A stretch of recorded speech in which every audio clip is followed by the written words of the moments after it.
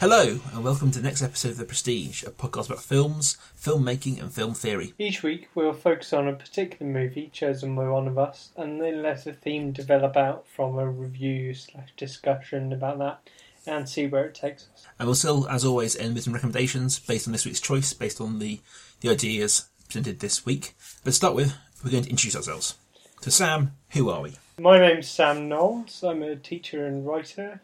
My latest article is about graphic novel form and Mediterranean migration, which is as uplifting as it sounds. Came out this summer, and my first book, my only book, but first book sounds more impressive, is Travel Writing the Transnational Author, which was out with Palgrave last year.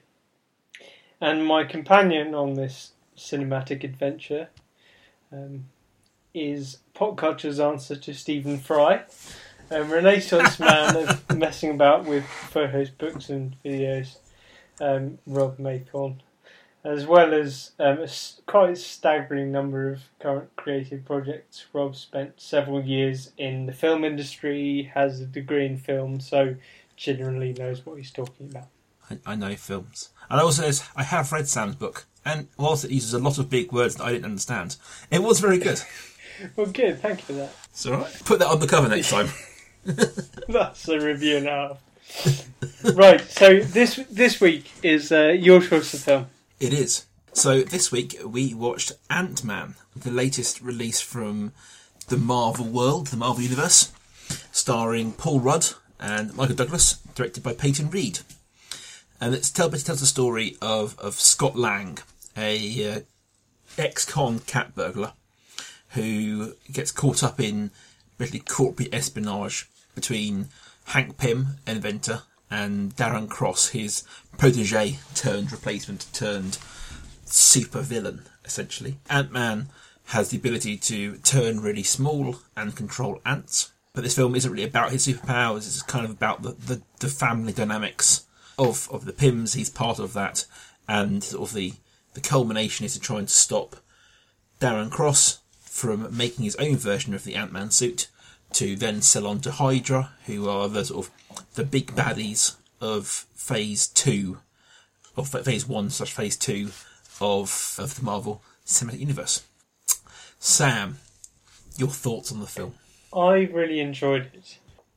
I think, not sure it was as much as any of the Marvel films.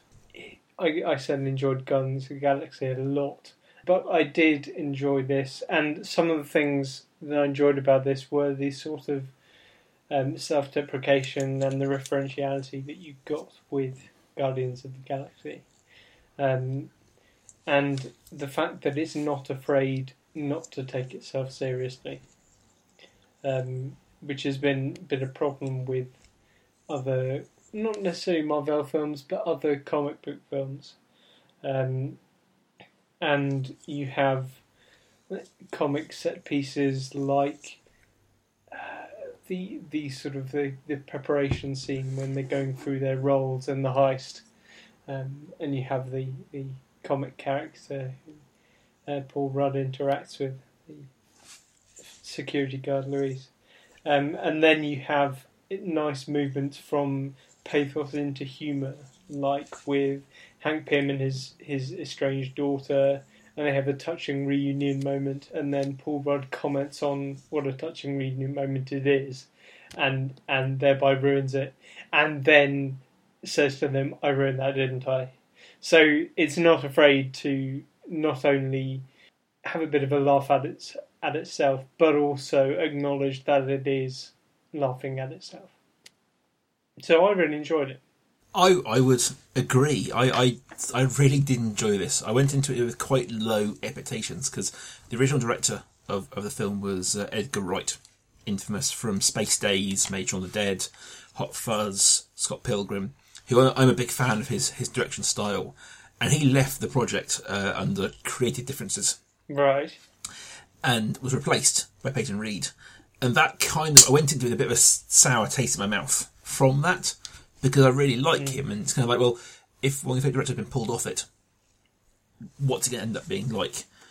But I really did enjoy it. I did still see some of his handiwork in there. There are certain, as you said, comic beats that were very that kind of humour, very, very space style humour of undercutting the moment and being aware of the trope that's being portrayed at the same time.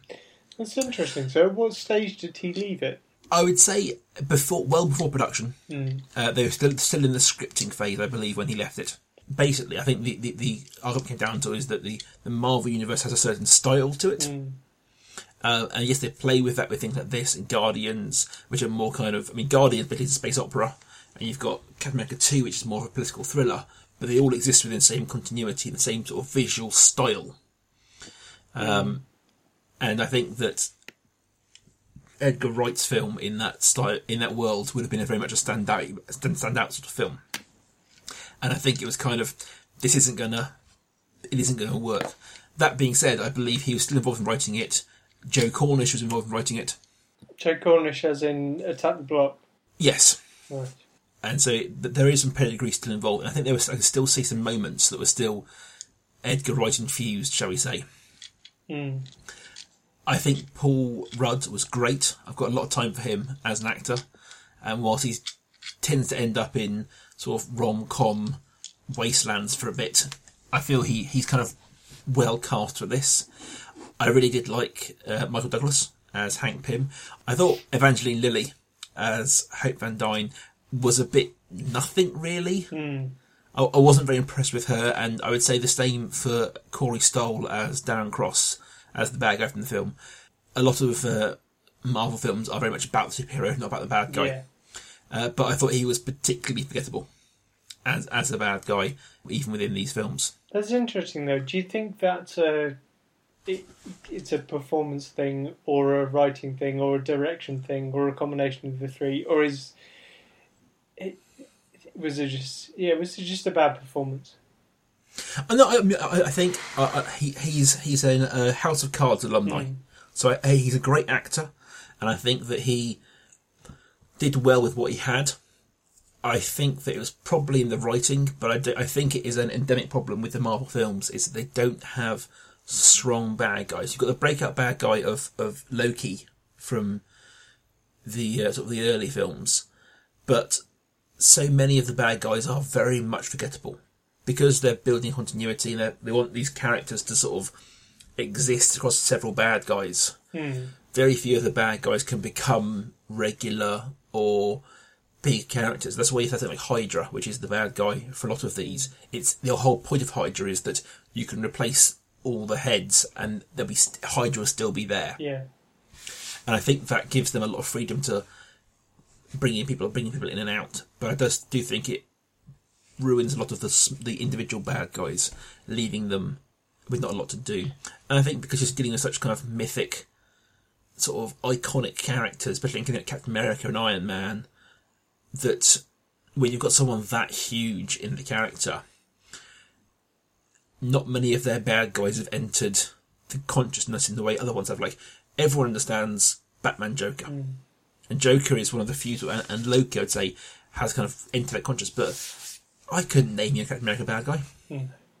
You know, I couldn't really name you many of infamous Iron Man bad guy or Scarlet Witch bad guy or any of these things. They don't have the iconic bad guys that some people do, and I think it leaves them short sometimes. That being said, I think those were the two bum notes in this film. I really did enjoy Luis, as you said. I thought his little comedy moments really did lift the film. I very much enjoyed the whole scene at the end where he's telling the story of a story getting to him, and I thought that was very well done. Yes. Going back just quickly on this idea of bad guys. One thing that I thought this film did very well was the bad guys were partly the good guys from other films. So, okay, you can say that the ultimate bad guy is Hydra, and we all know that's a bad thing. But like there were secondary bad guys, like Falcon was presented as a bad guy. The Avengers in general were presented as bad guys in opposition to Antman. Yes. Tony Stark was presented as a bad. Is that supposed to be Stark's dad in the Yes. beginning? Yeah. That was Stark's dad. So in the the Stark family was presented as the antithesis to the freedom that Pym presented, and I thought they did that really well. They made because, as you said, it can be difficult to characterize a bad guy in this universe. So that was something successful they did, something interesting they did. They pitted Ant-Man against other ostensible good guys. I think that's from a sort of a filmic point of view and a sort of a technical point of view. It's a very good idea because as these films roll on, the question must come up of why don't you just call the Avengers? Mm. You know, in a situation where you've got like Iron Man who's in trouble with, in the third Iron Man, he's in trouble with the Mandarin. Why doesn't he just call the Avengers? Yeah. And I think that's a great kind of filmic technique or story technique, at least, to kind of from the start of the film, they can't call the Avengers because of, as you say, because they set up Shield and the Avengers as somewhat of the antagonist, part of this. You then can't turn around and call them when you need them.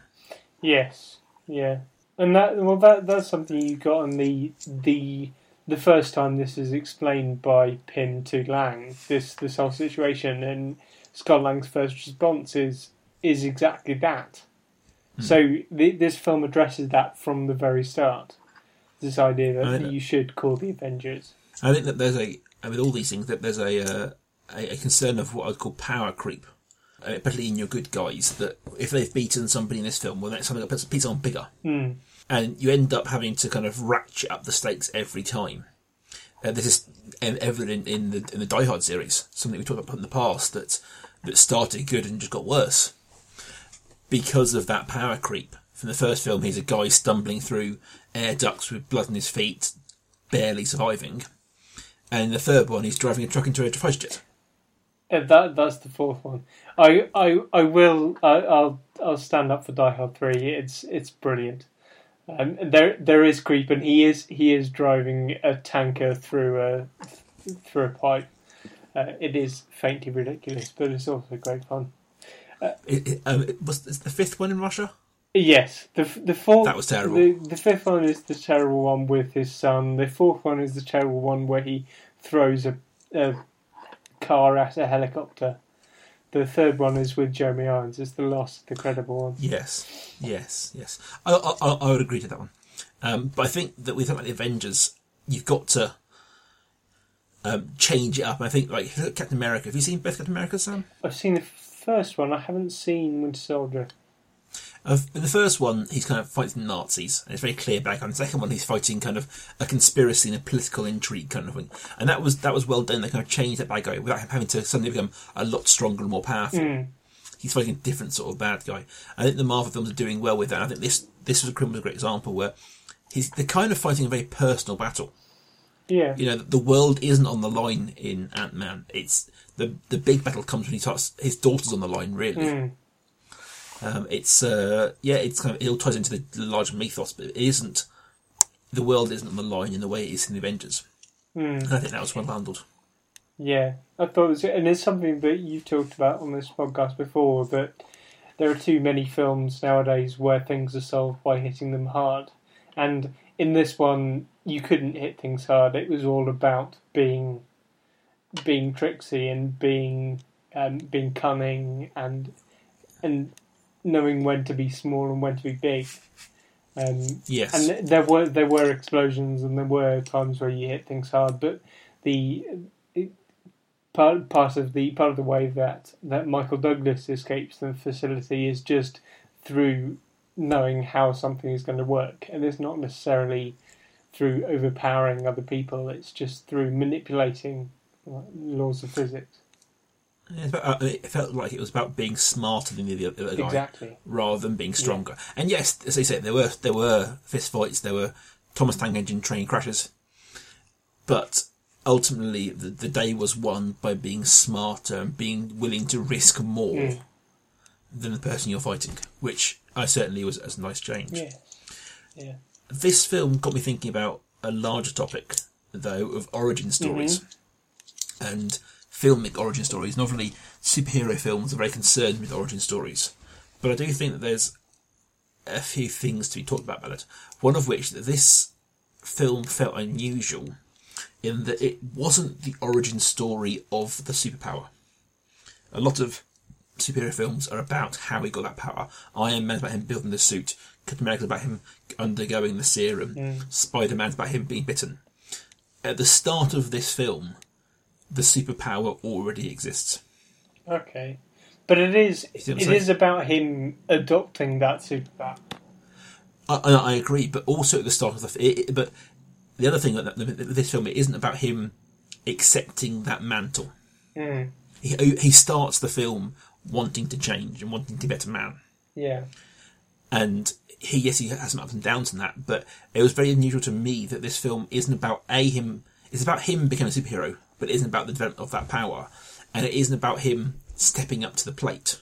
Yes. He's already willing to step to that plate. Yeah, there's no. I mean, there's something we talked about with Flight a few weeks ago, that there is a epiphany that the character works through by the end of the film, and there's no comparable scene in which Paul Rudd is an asshat to his to quote from the film itself, but he's not unpleasant to other people ever, in the way that you got Denzel Washington bawling out his ex-wife and kid. Marvel has handled this sometimes well and badly, and it is noticeable that it's a sort of common thread that I've seen Batman's parents die more times than I can think about. Every Batman film at some point will feature that origin story.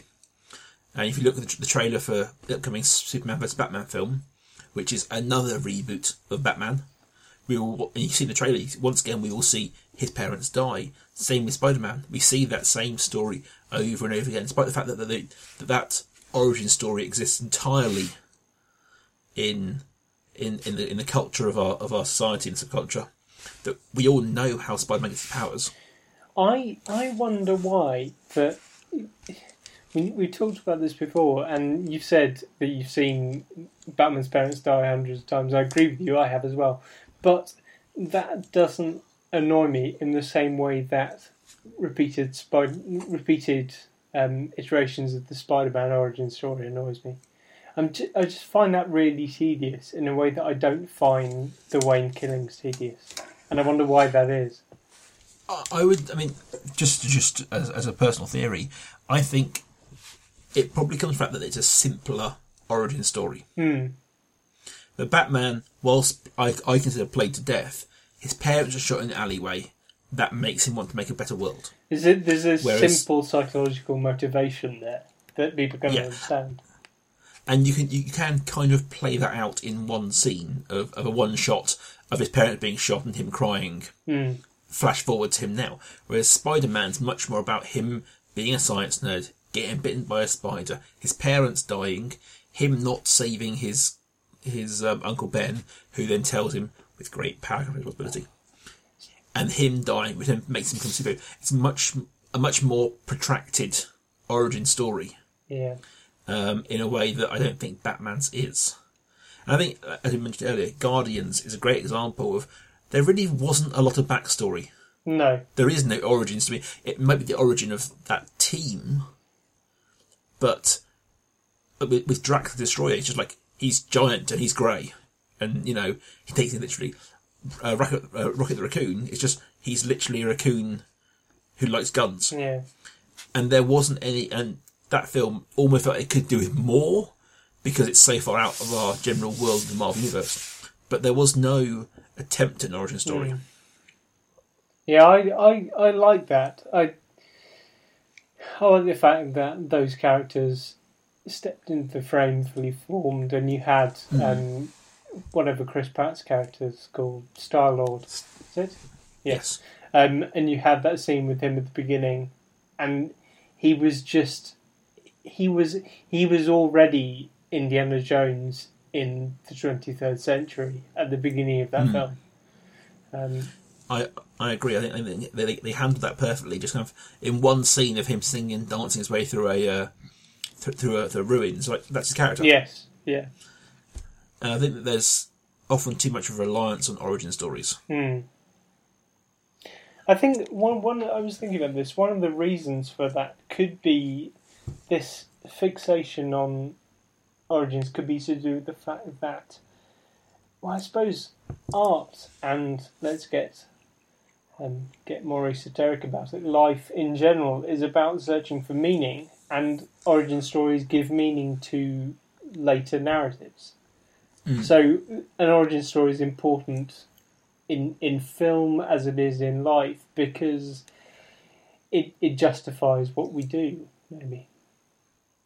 I do take that a little bit further. I think that as an audience, we like origin stories because almost always the guy or girl at the start of the film is us. Yes. Like, I watch, Guardians Galaxy and it's awesome, but I know that I'm not Star-Lord. Yeah. I'm nowhere near Star-Lord. It's a great ride, but I'm not that person. Whereas something like Spider-Man, where he's just a geeky kid, as an audience member, we get a proxy and we get a step into that. Oh, I could be that guy. And I think that's why we get the love of the action of the origin story. But I think that there is a risk in it. Certainly, I think moving away from superhero films for a little bit, horror films, especially sort of a lot of the sort of 80s ones, have had origin stories as later instalments in the franchise. Yes. So I couldn't tell you the numbers because they're all the same. But Friday the 13th, one of them is the prequel of how Friday the 13th started. Yes. Yeah. And I think that origin stories as prequels are a very different beast and very frequently don't work. Also, and this will happen only once, so cherish it. I'm going to refer now to She's All That because because there is something about American high school films in the late 90s wherein it was the transformation of a narrative proxy that drew you into the film. There is something of an origin story about that. So the transformation of Laney Boggs in She's All That has parallels with the transformations of people like Scott Lang, for example. Yeah, I think there's a lot of high school films are about almost the secret face. You got the popular boy who isn't as bad as everyone thinks he is, and the unpopular girl who's cooler than everyone thinks she is. Yeah. And I think that narrative has certainly been played out across a lot of films. And to bring it up again, Clueless is a great example, where you open with these characters who seem very shallow and self-absorbed and living in their own little world, but that the film is about showing that behind it all, they are good people, and that the burnouts are as worthy as the preppy kids. Yeah. I think that they say origin stories kind of come in all shapes and forms. I'm thinking about that origins as prequels idea, and I wonder if that takes you to something like Star Wars, where you have the origins of characters that we already know, but it's slightly different because George Lucas had already planned the story. I don't know what you mean, Sam. There were only a few Star Wars films. Okay, let's leave it at that. No. I think genuinely, I think that is a great example of how the original Star Wars films were kind of they were Guardians of the Galaxy. They were like, here's the world, get involved. Yes. And yes, there was a little bit of explain what the Force is and a little bit of here and there of a bit of exposition, but it was very much like, here's the world, get involved. Whereas the prequels sought to explain everything. And I think they lost a lot of the magic of the original three films by trying to explain what the Force was, how it all got there. A throwaway line about the Clone Wars in the original films, which was like, oh, that's an interesting bit of world building. I wonder what that is.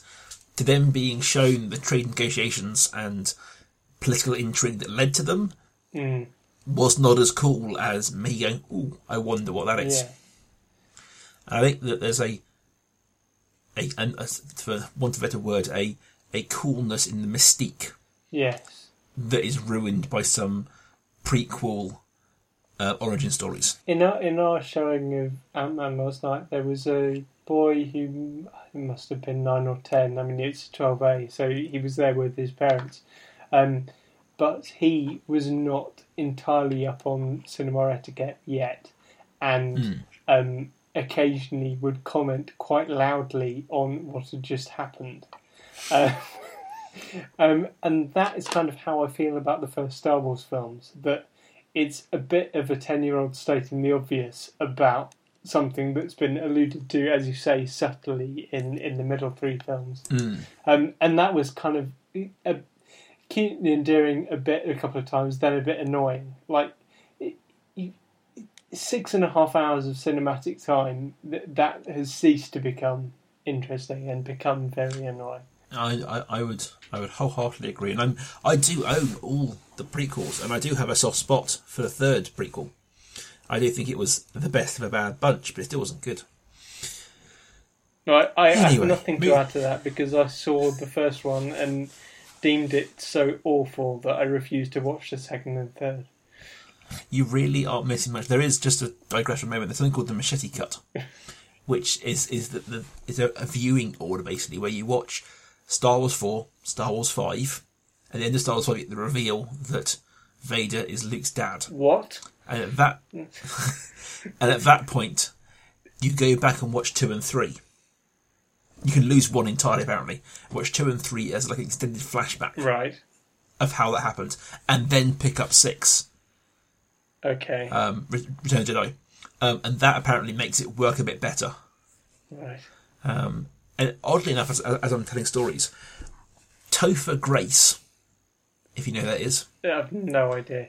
And by the way, if you're aiming to top your name drop from last week, Topher Grace is not the way to go about it. This is not a name drop. Okay. He was the main actor on That 70s Show. Right. And he's done a few things since then. And he, for some reason, I don't know why, because this is a thing I read online, he learned how to edit films.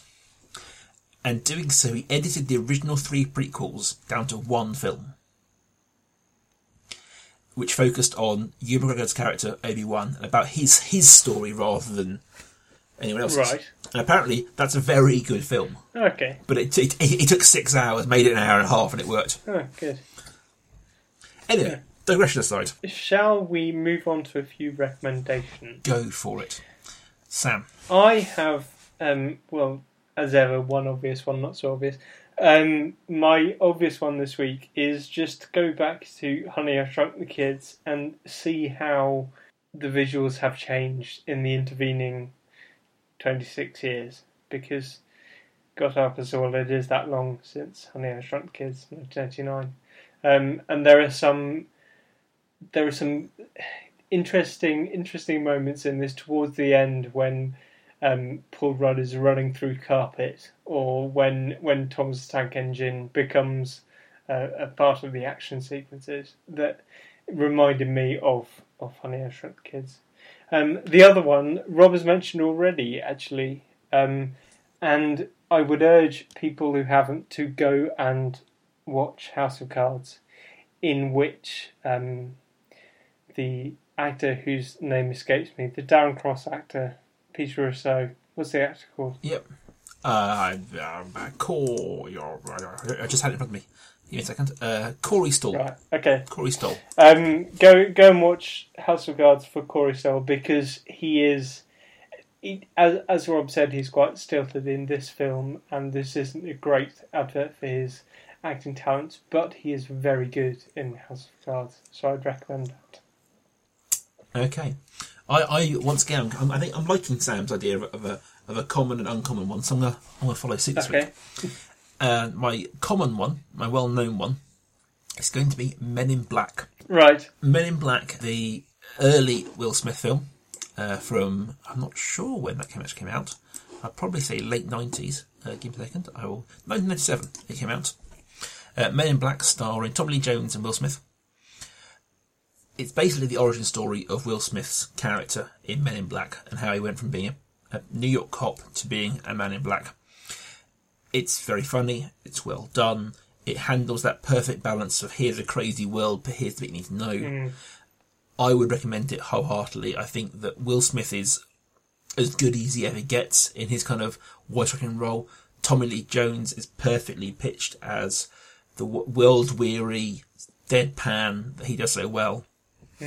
I would recommend that. As the second one and third one weren't as good. I think they lost their way a little bit with the thing, but the first one certainly is worth checking out. I particularly like the first time you meet Will Smith in Men in Black, which has him racing a bus, and it's just very good. I like that action sequence. But I think also with that film, you don't see the origin of him being a very good cop. No. Like you drop right into the action of him as a great cop hunting down an alien. Yes. My second recommendation, which is a much less known well film called All Superheroes Must Die. This is a film from 2011. Essentially, 4 superheroes wake up in an abandoned town that's been controlled by one of their arch nemesis, and are forced to complete tasks to effectively free local civilians and themselves. There is no origin story at all. It's straight into the action of these 4 superheroes. And it's dark, and it's messed up, and it's very, very grim in places. It's well acted, it's well written, and it's worth checking out for how to introduce characters without any kind of protracted backstory. You've got 4 superheroes and a nemesis who are all introduced very quickly, very simply, and then you're with them until the end. Okay. I think it's on Netflix. If not, it used to be on Netflix. But it's worth checking out. Called All Superheroes Must Die. Next week, I believe, is my choice. It is. And I'd like us to look at another new film. We'll shy away from new films for now after this week. The last new film we're going to have a look at is a new one from Pixar Animation called Inside Out. Ah. So I believe you've had a look at this already, and I look forward to seeing how good a film this is. I will keep my opinions to myself then, and we shall talk next week. Great. If you want to get in touch with us, then by all means do so. The generic account is at Prestige Podcast. Or you can find me at Rob Kaiju. Or me on Twitter at @life_academic. Awesome, guys. Thanks for listening, and we shall see you next week. Bye.